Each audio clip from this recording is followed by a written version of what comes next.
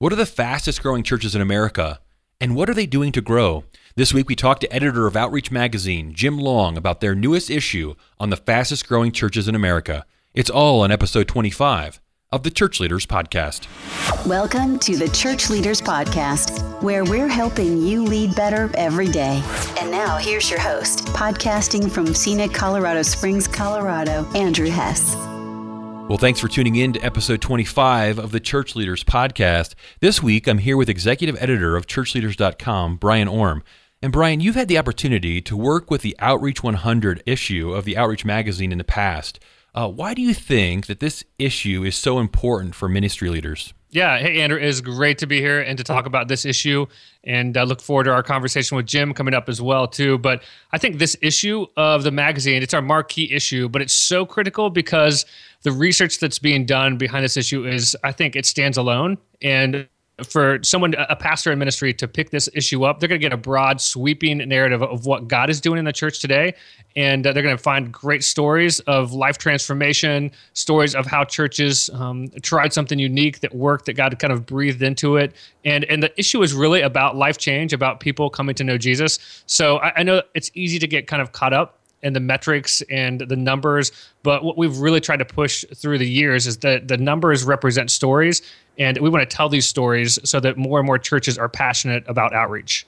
Yeah, I thought it was a great conversation and helpful to pastors both of churches, both large and small. Insights for every pastor, regardless of the context. So let's go ahead and roll that conversation that we had with Jim Long. Well, Jim, Brian, welcome to the show. We're so glad to have you on the Church Leaders Podcast to talk about the Outreach 100 Fastest Growing Churches edition. Jim, tell us about, kind of give us a little history of the Outreach 100. How did this start, and how did you guys put it together this year? Well, very early in the history of the magazine, we identified a need and an interest in the church to take a closer look at the churches that are largest and fastest growing, influential churches. We also spent some time looking into churches that seem to be more innovative and kind of setting the pace. So very early in the magazine's history, about 13 years ago, we started doing this. Now it's evolved a little bit over the years, and the emphasis that we're placing now is on trying to identify the fastest growing churches in America and what are the factors that are making those churches thrive. That's awesome. Hey, Jim, what kind of stats and format do you guys put those together, just to dig a little deeper so people will know kind of the data method behind the magazine and behind the numbers? For quite a while now, we've been working with Lifeway Research, Ed Stetzer and his team, as our research partners. So each year we contact about, over 70,000 churches and invite them to participate in a self-reported study.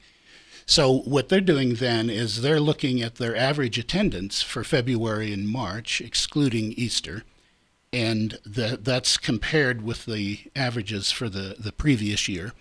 We, through Lifeway Research, then we double-check those figures, confirm them with the church, and then we take an average of numerical growth and percentage growth to determine the ultimate rankings. I think it's kind of interesting this year, for instance, if you just total up the fastest growing churches and look at their attendance this year compared to their attendance last year, they report 73,715 people added to the church. If you average the percentage growth of those fastest growing churches, you come up with a rather surprising figure of 24% growth. And that's because there are a few churches on the list that have just had phenomenal off-the-charts growth, which kind of skews that percentage number. But it's a remarkable thing because you can look at 73,715 and say, well, who are these people? And, your inner cynic may say, well, those are people who move from one church to another. It's just transfer growth. And that does account for a certain amount of it. But these are churches, by and large, that are really focused externally.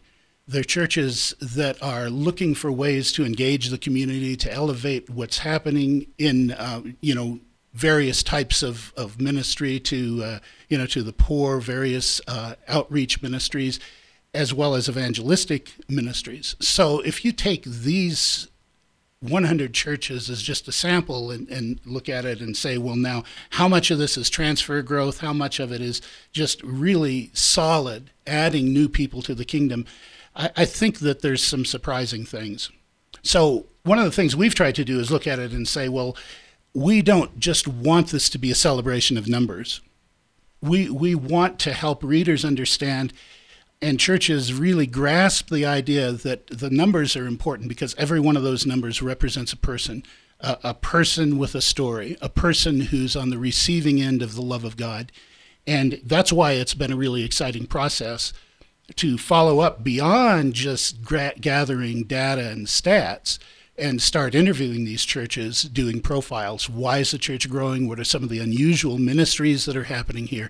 And that's really the heart and the passion that drives the project. And that's good because there has been, I know, some criticism in the past, like is this breeding comparison or, pushing pastors to be prideful about their growth and their numbers. And so as people have kind of come to you and said, brought that criticism, how have you responded to them? Well, first of all, this particular study exists because we're trying to make a contribution to the church as a whole. Mm-hmm. We understand at the same time it may not make sense for everybody. So we're not sneaking around, peeking through windows and counting heads. We're inviting people to participate in a study if it's something that they feel is beneficial to them and to the broader church. That's why if you look at the list, you may go, wait a minute, there's such and such a church I don't see on that list. And I know, well, it's because it's a self-reported survey. And so this is really a representation of the church as those people, the church leaders see it. We try to, confirm the numbers as much as we can and so forth. But it's very much a voluntary thing. And we understand there are some churches that for one reason or another, it may not make sense. And if doing some survey and trying to coerce somebody's involvement in it contributes to prideful feelings on their part, that's not really something that we're interested in encouraging. On the other hand, you go to Scripture and you see some really key moments in the ministry of Christ or throughout the Old Testament where you're conscious somebody was counting heads. So there's a value to the numbers, especially if we're looking beyond that and looking at the stories they represent and then looking for trends. What are the transferable concepts? What's working in one city that might work in another city?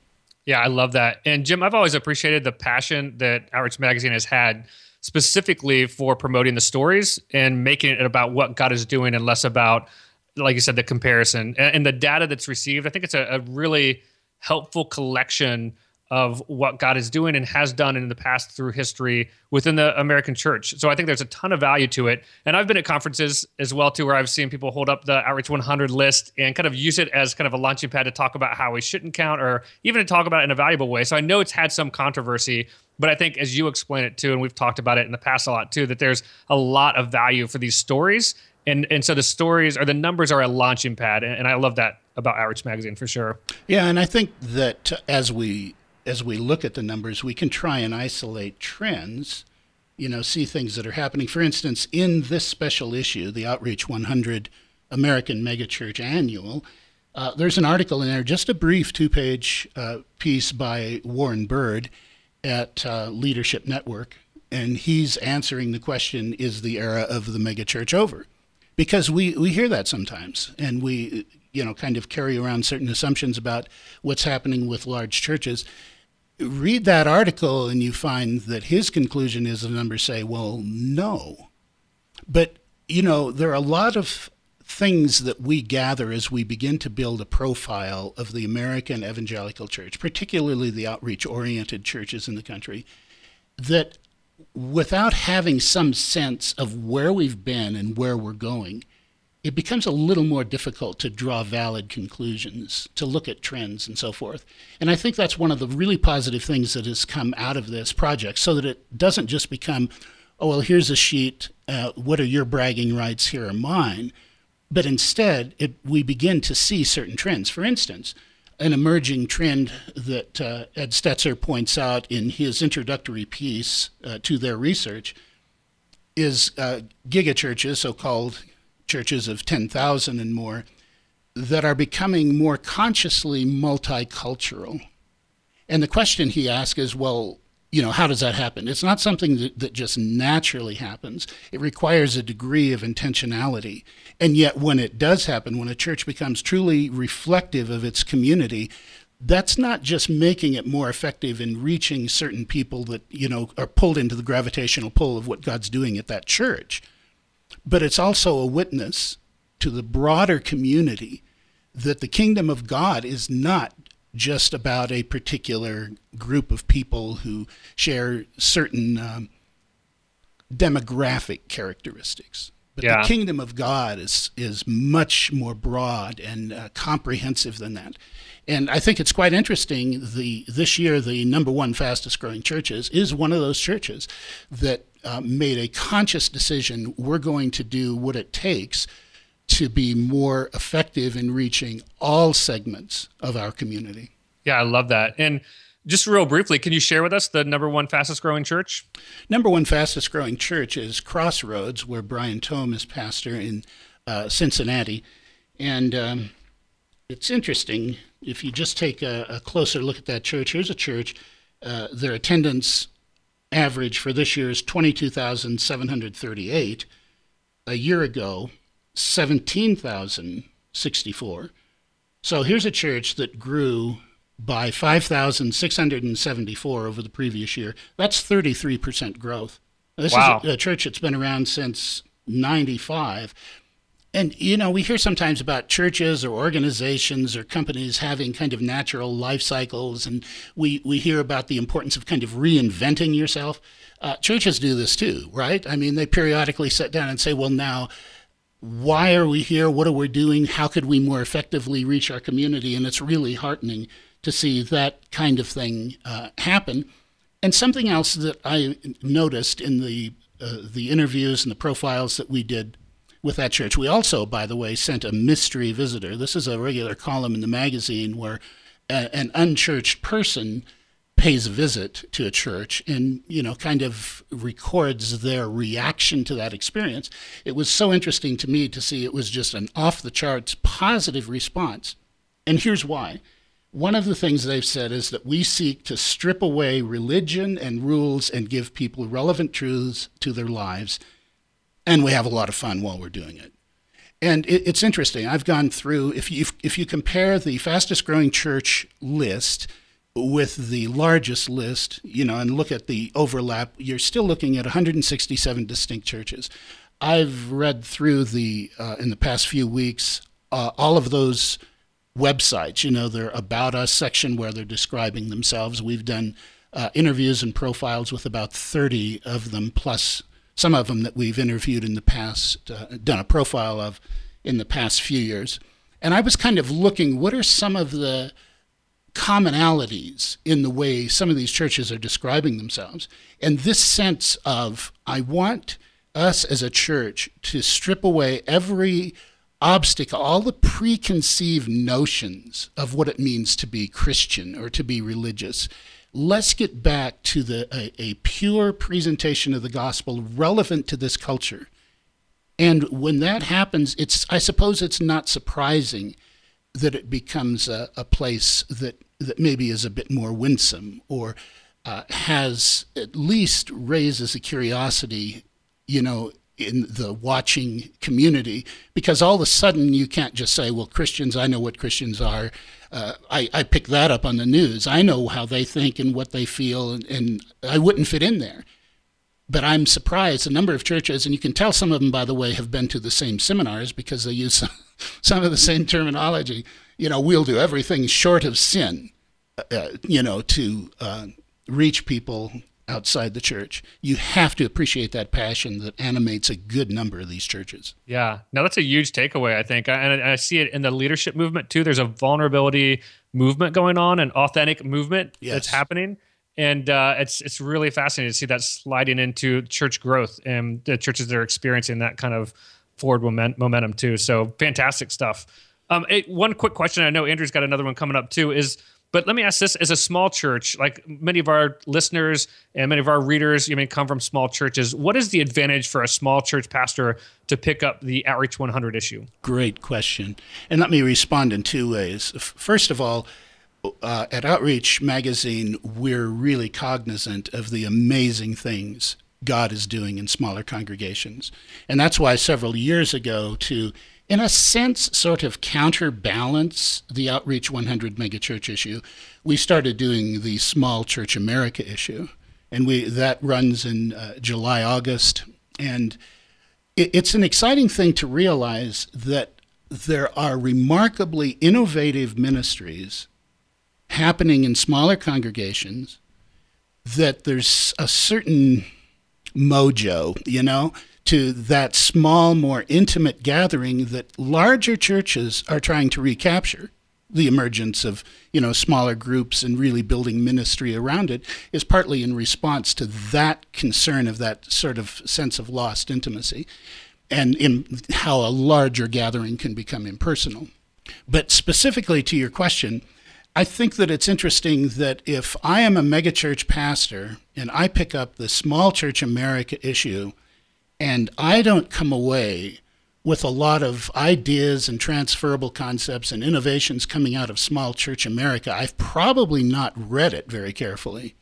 And conversely, there are a number of things, emerging trends in larger congregations that filter down to smaller churches. And I think that a lot of people, a lot of our readership, which, the majority of whom are in smaller churches, a lot of them pick up this issue and really kind of make a study of it because they realize that certain trends larger churches are kind of on the forefront of, but are more broadly adapted over time in the church. Example, video venues. Isn't it interesting that there are a lot of small churches now that are merging with other churches because of the whole concept of, satellite campuses and so forth? So a smaller church may be in a community and they're even limited in their growth just by the population. A number of those churches are now either partnering with churches in other communities, or there has been a merger, or a church may be dying in one community and another church comes alongside and helps breathe new life into that. So, that's one transferable concept that you see developed in larger churches and expressed also in smaller churches across the country. Some of them quite small, and yet they're experiencing remarkable growth for the size of their community. And it does seem that even the larger churches are doing these things that you've mentioned to make sure that people are in smaller communities. That's right. So even in the midst of a large church, you have, the microsites or online, different ways that people are staying connected to a smaller community. And I think Willow Creek was the one that kind of spearheaded that, where it's like, we can't let people get lost in the crowd. And so talk about how some of these larger churches are doing that to make sure that people still have small communities, even in the midst of a large church. Well, and it differs, of course, from church to church. For a number of years, my wife and I were part of North Coast Church out in the San Diego area. It's interesting because it's been somewhat influential on the issue of small groups, with hovering around 90% of regular church adult attendees involved in a small group. And in that case, it started with a realization we can maybe get people coming to one service, 1 hour a week, so to say, maybe a second hour. If we can only get people twice a week, what's that second thing we want them involved in? Now, volleyball's fine, and softball, and a lot of other, target type activities and ministries. Those are fine, but if you're really going to throw the church's resources behind that one other hour you think you can get people, that staff sat down and said, well, we want that to be in smaller groups, accountability groups. They also kind of had the question at one point, do we want to be the church everyone wants to go to, or do we want to be the church no one wants to leave? It's a very different way of thinking about the proposition of growth. So, all this talk about closing the back door and, nailing the windows shut or whatever. Boarding it up. Boarding it up. In their case, they realized that the preaching can be good, the music can be great, But that's not really what hooks people in, gets them involved, makes them feel a sense of ownership, sharing the vision and the passion of the church. That happens in the context of community. And community is rather difficult to make happen in multiples of 1,000. It can very effectively happen in living room groups. So a lot of churches, I think, have kind of adapted that principle of the priority of where we put our resources and our time. And it's been a remarkable thing to observe just how much stronger that emphasis is, and the awareness that it's not enough. There's nothing wrong with being an attractional church, but it's not enough just to attract people. We all have the question of, okay, how do we retain people? How do we engage people? How do we get people to share the heartbeat of this ministry? And that requires tighter, closer relationships. Well, Jim, you've had such a neat opportunity to look at some of these churches that are growing so quickly, and it's exciting to see what the Lord is doing. As you look at this issue and kind of the different trends that you've seen, what are some of the key takeaways that our listeners can learn from this issue and from the research that you guys have put together? It puts us in a unique situation because we're putting together and releasing an issue each year that's really related to a fairly narrow metric. How does worship attendance this year compare to worship attendance last year? But there are a few churches that have elected not to participate in this study because it isn't statistical enough. And so there are churches that are measuring far more. Traditionally it's how many people are sitting in the seats and how much are we getting out of their wallet, But beyond dollars and attendance, nickels and noses, I think that there's a real desire to get a better sense of the progression individuals are making in their own faith journey. So some churches are measuring the faithfulness of their volunteer group. There have been several efforts at putting together some sort of measurement and online tools for personal growth. It may not give an accurate measure of exactly where you are between you and God. That's kind of difficult to reduce to statistical analysis. Sure. But on the other hand, you may be able to plot whether you're progressing or not progressing. Anyway, I think that's some of what we're seeing. So I think there continues to be value in just looking at the numbers, the attendance numbers, but it's really driving our editorial agenda, the realization that that's not an adequate measure. You're not a successful church just because you get more people. You can pervert the gospel and get more people because you're saying what people want to hear, not necessarily what they need. There are various ways to build numbers, but we're all concerned about how are we building the kingdom. So we're looking at the Outreach 100 American megachurch issue as kind of a way to leverage those deeper questions. We'll continue to help churches measure their attendance, but we really want to get beyond what are some of the trends that are happening and what are churches doing to foster a greater sense of discipleship and movement toward a deeper understanding of what faith demands of us. How do you kind of take what you're learning there and kind of look to the future and kind of what do you see as the future of larger churches or kind of some of these faster growing congregations? Well, there's a lot of people a lot more intelligent on this issue or any issue and a lot closer to it. I will say that some of the things that we are hearing from people who are students of it is the era of the megachurch is not over. There are those who feel, it wasn't that many years ago that we thought 2000 was this huge church, and we kind of imagine there are certain plateaus that churches probably would not grow beyond. And yet now there are a number of churches, 10,000 or larger. I thought it was interesting in the in-depth interview with Brian Tome. He kind of feels that over the next decade, there will be a number of churches in this country that are larger than 100,000. And as he looks at it, and I've heard this from others too, there's a sense that there's a certain consolidation happening. And, I think we went through a period of time where we were so concerned about, kind of creeping theological liberalism, and that's still a concern, the purity of the gospel, huge concern. But the emphasis is slightly different.